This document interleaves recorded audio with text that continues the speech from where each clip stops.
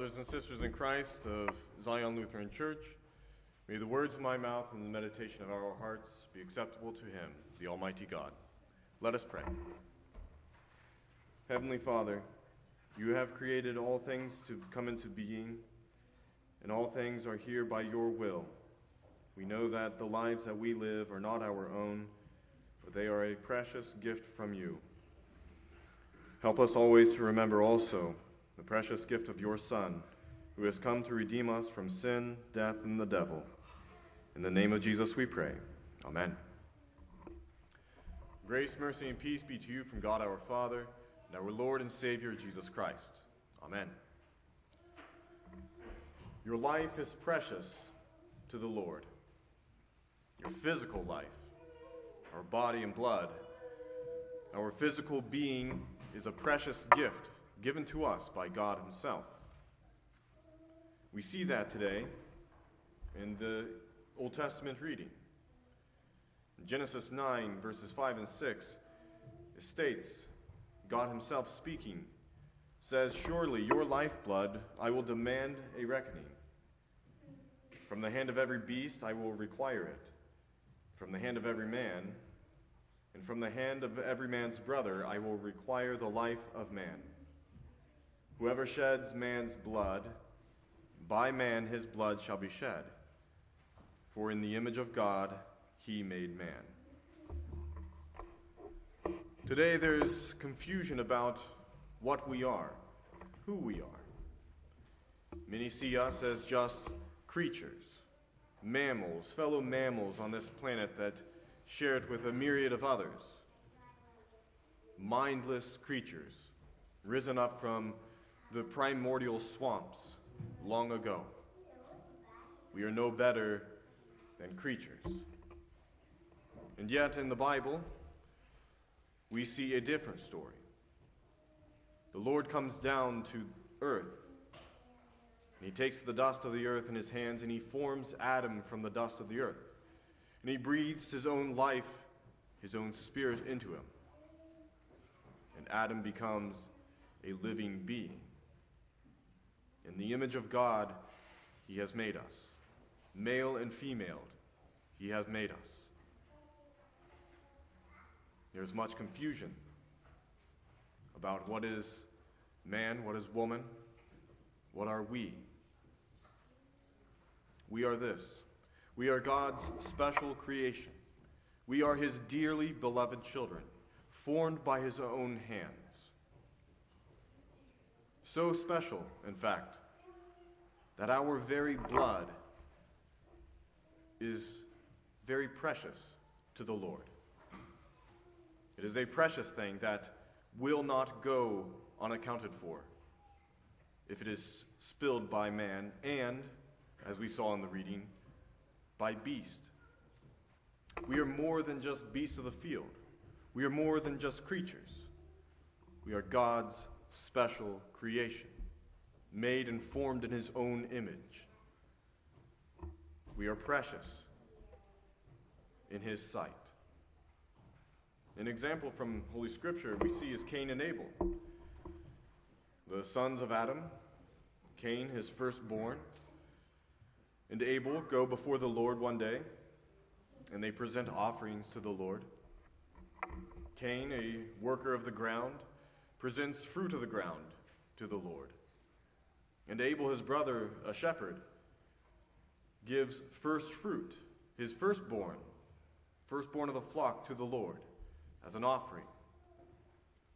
And the Lord looks upon Abel with favor. But to Cain, He does not look on favor. And why is this?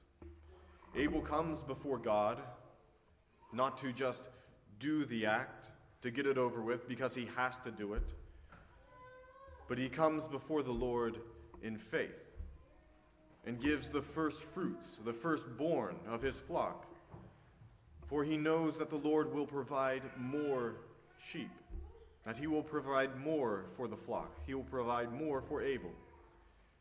And Cain does not bring the first fruits. Cain just brings some of the harvest. After he has collected the harvest, he brings another part of it, and not the first fruits. And this, understandably, makes Cain upset. He is upset, he is angry at the Lord. He's upset and angry at his brother.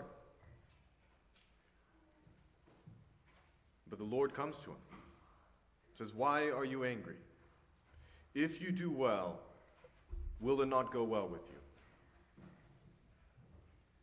But if you do not do well, sin lies at your door. But it is just as it was Cain's duty to rule over the sin."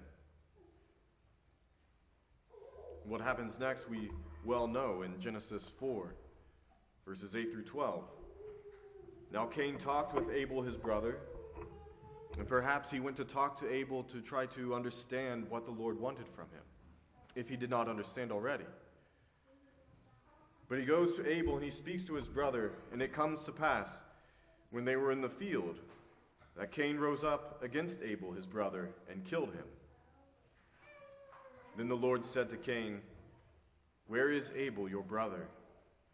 Cain said, "I do not know. Am I my brother's keeper?" And he said, "What have you done? The voice of your brother's blood cries out to me from the ground. So now you are cursed from the earth, which has opened its mouth to receive your brother's blood from your hand. When you till the ground, it will no longer yield its strength to you. A fugitive and a vagabond you shall be on the earth." There is a reckoning for Abel's blood, as we saw in the Old Testament reading. The Lord requires it. He requires it from Cain. Cain is cursed, and Cain knows it. It's too much for him. It's too much for Cain. As it goes on in the following verses, and Cain said to the Lord, "My punishment is greater than I can bear. Surely you have driven me out this day from the face of the ground. I shall be hidden from your face. I shall be a fugitive and a vagabond on the earth. And it will happen that anyone who finds me will kill me." Cain knows that retribution must happen, that Abel's blood must be accounted for. And he cries out to the Lord. He begs and pleads to the Lord in this. And the Lord is not deaf to him. The Lord hears him. The Lord listens to him. And the Lord said to him, "Therefore, whoever kills Cain, vengeance shall be taken upon him sevenfold." And the Lord set a mark on Cain, lest anyone finding him should kill him. The Lord has compassion upon Cain. Though he has committed this great evil, though he has slaughtered his own brother, and he has spilled his own brother's blood on the ground, the Lord still has compassion upon him. He sees Cain's life as precious, his body and his life as something precious. For Cain himself is also made in the very image of God. Another example that we look to is the slaughter of the holy innocents that we celebrated, or not celebrated, but commemorated and reflected upon on December 28th. It's the festival that we recognize the children of Bethlehem who were slaughtered at the hand of King Herod. When Herod found out that there was a new king born in Israel. And in his fear, in his ignorance and fear, Herod lashed out and slaughtered all the children 2 years of age and under in Bethlehem.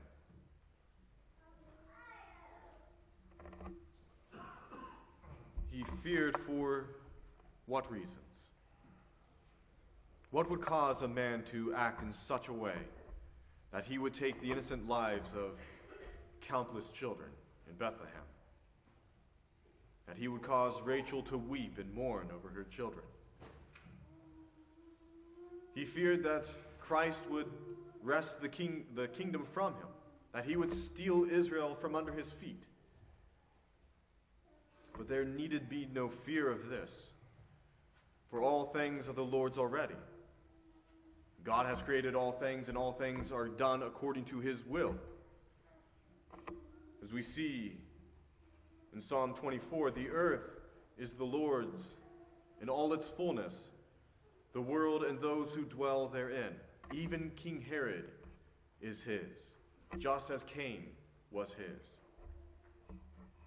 Psalm 145, the Lord upholds all who fall and raises up all who are bowed down. The eyes of all look expectantly to you, and you give them their food in due season.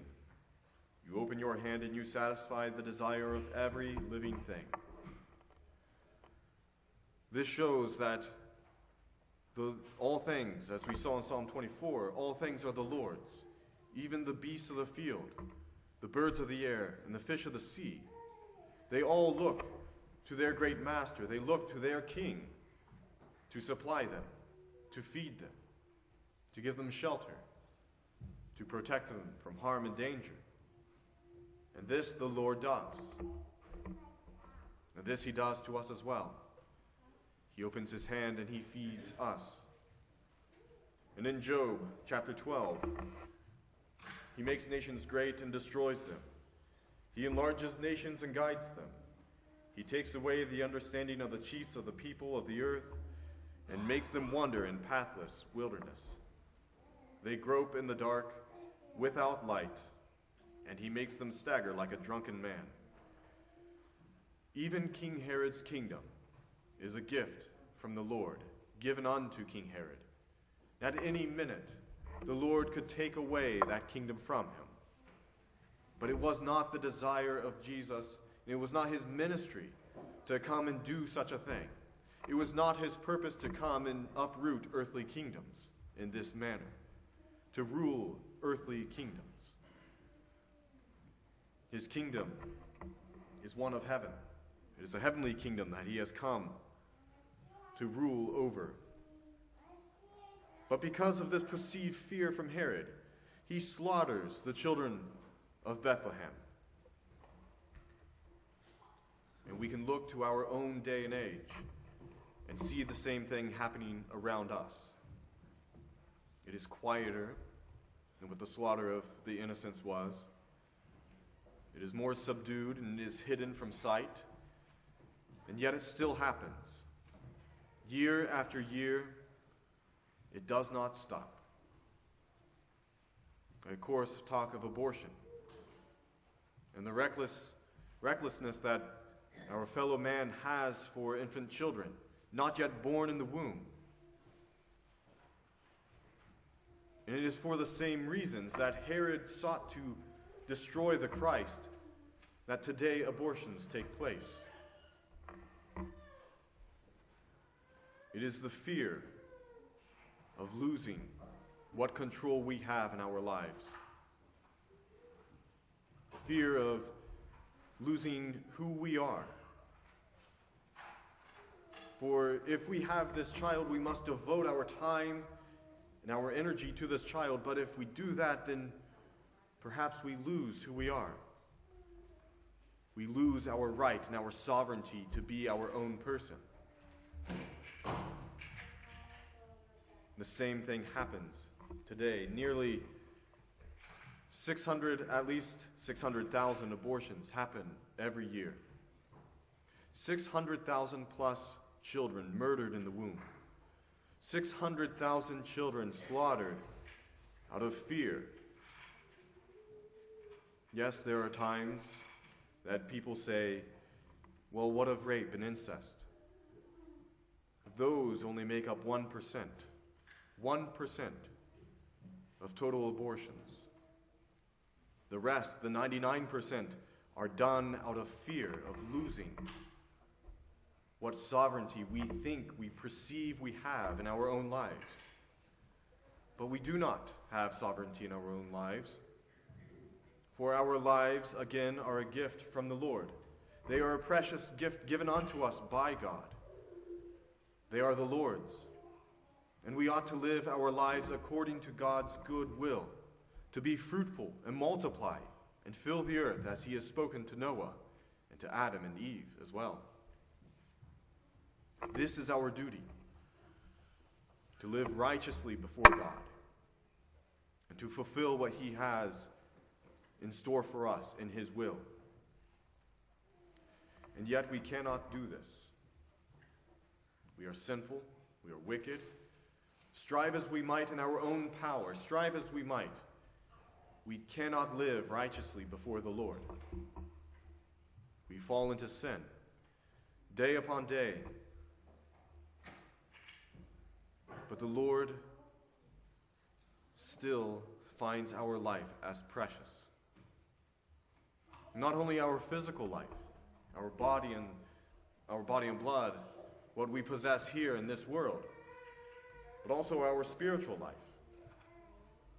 He has deemed our souls to be worthy of salvation. We see it for us written in the epistle that he seeks to dwell among us. He seeks to dwell within us in his holy temple.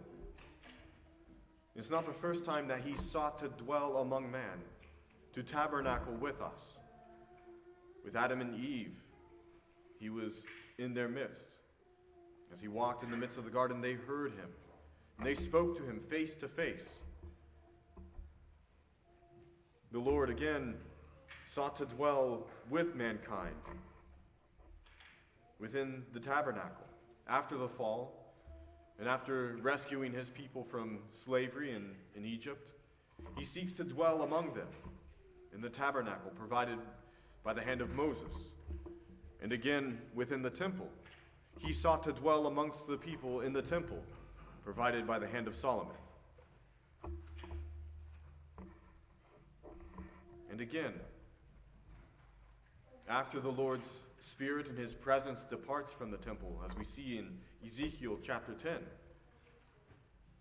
the Lord thereafter has deemed us worthy to dwell among us at the baptism of Jesus, when the heavens are torn asunder and the Spirit of the Lord descends like a dove upon Jesus.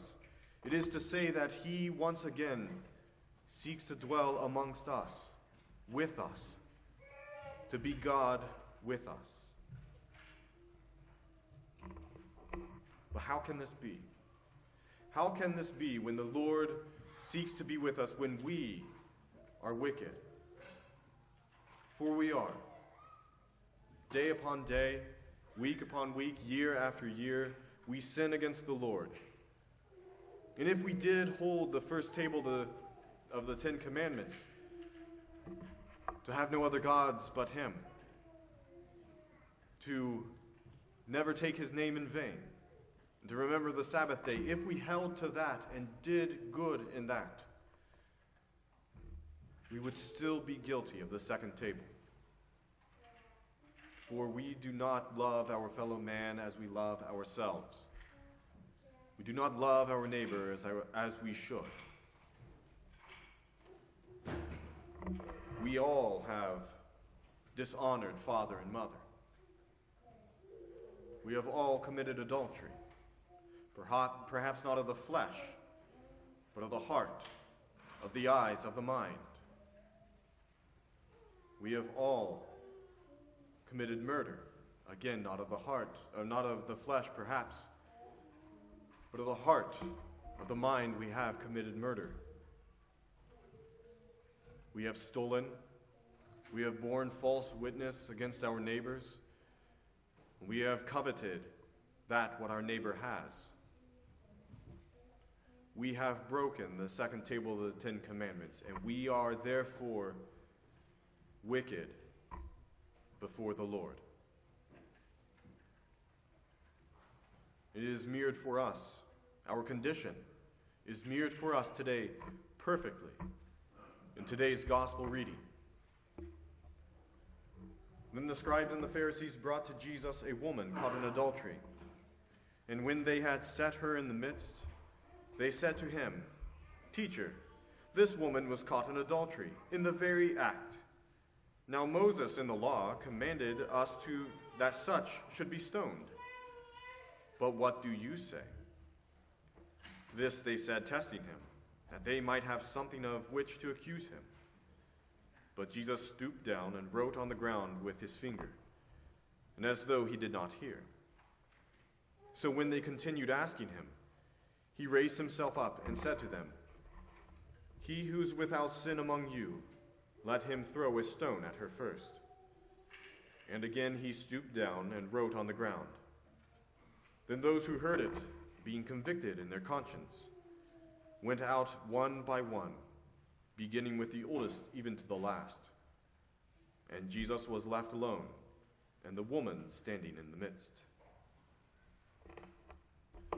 Our accuser comes to us, Satan, and he hurls us in front of Jesus and says, he or she has been caught in the very act of breaking your commandments. Certainly they deserve death. That is what you promised Adam, that he would die. They deserve death. And he is right in doing so. He is absolutely correct. We do deserve death, for we have broken the Lord's commandments. However, we do not need to suffer death. We do not need to fear death. And why is that? Why do we not need to fear death or suffer death? Certainly, yes, we will die in this life. Many that we know, friends and family alike, have all gone before us. We all know of someone. So we know that death will, yes, one day touch us and take us from this mortal life. But we need not fear it. For the death that we experience here is just the beginning of life. By the love of Christ, by his coming to us,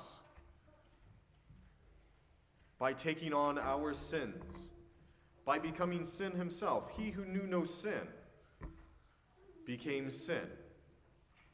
Sin itself. And he was nailed to the cross on our behalf. He was put to death that we might have life. Thanks be to God for that.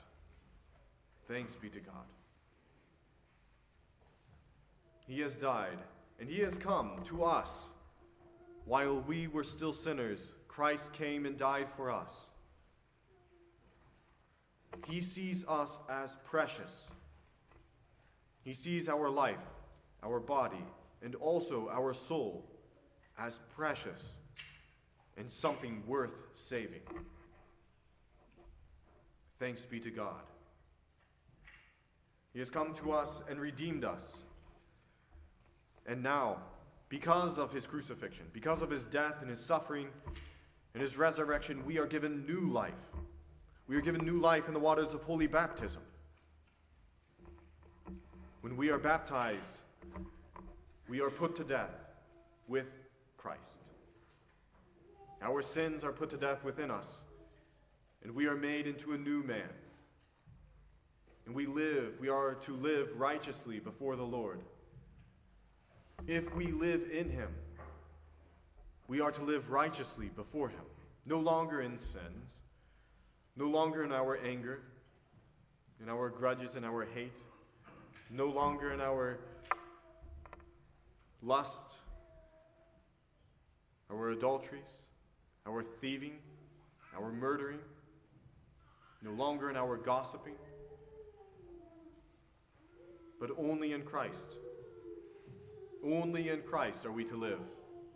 As it says in St. Paul's letter to the Colossians, chapter 3, if then you were raised with Christ, which we have been raised with Christ in the waters of baptism, we have been made a new man, we have been made righteous. If we have been raised with Christ, seek those things which are above, where Christ is, sitting at the right hand of God. Set your mind on those things above, not on things on the earth. For you died, and your life is hidden with Christ. We are dead.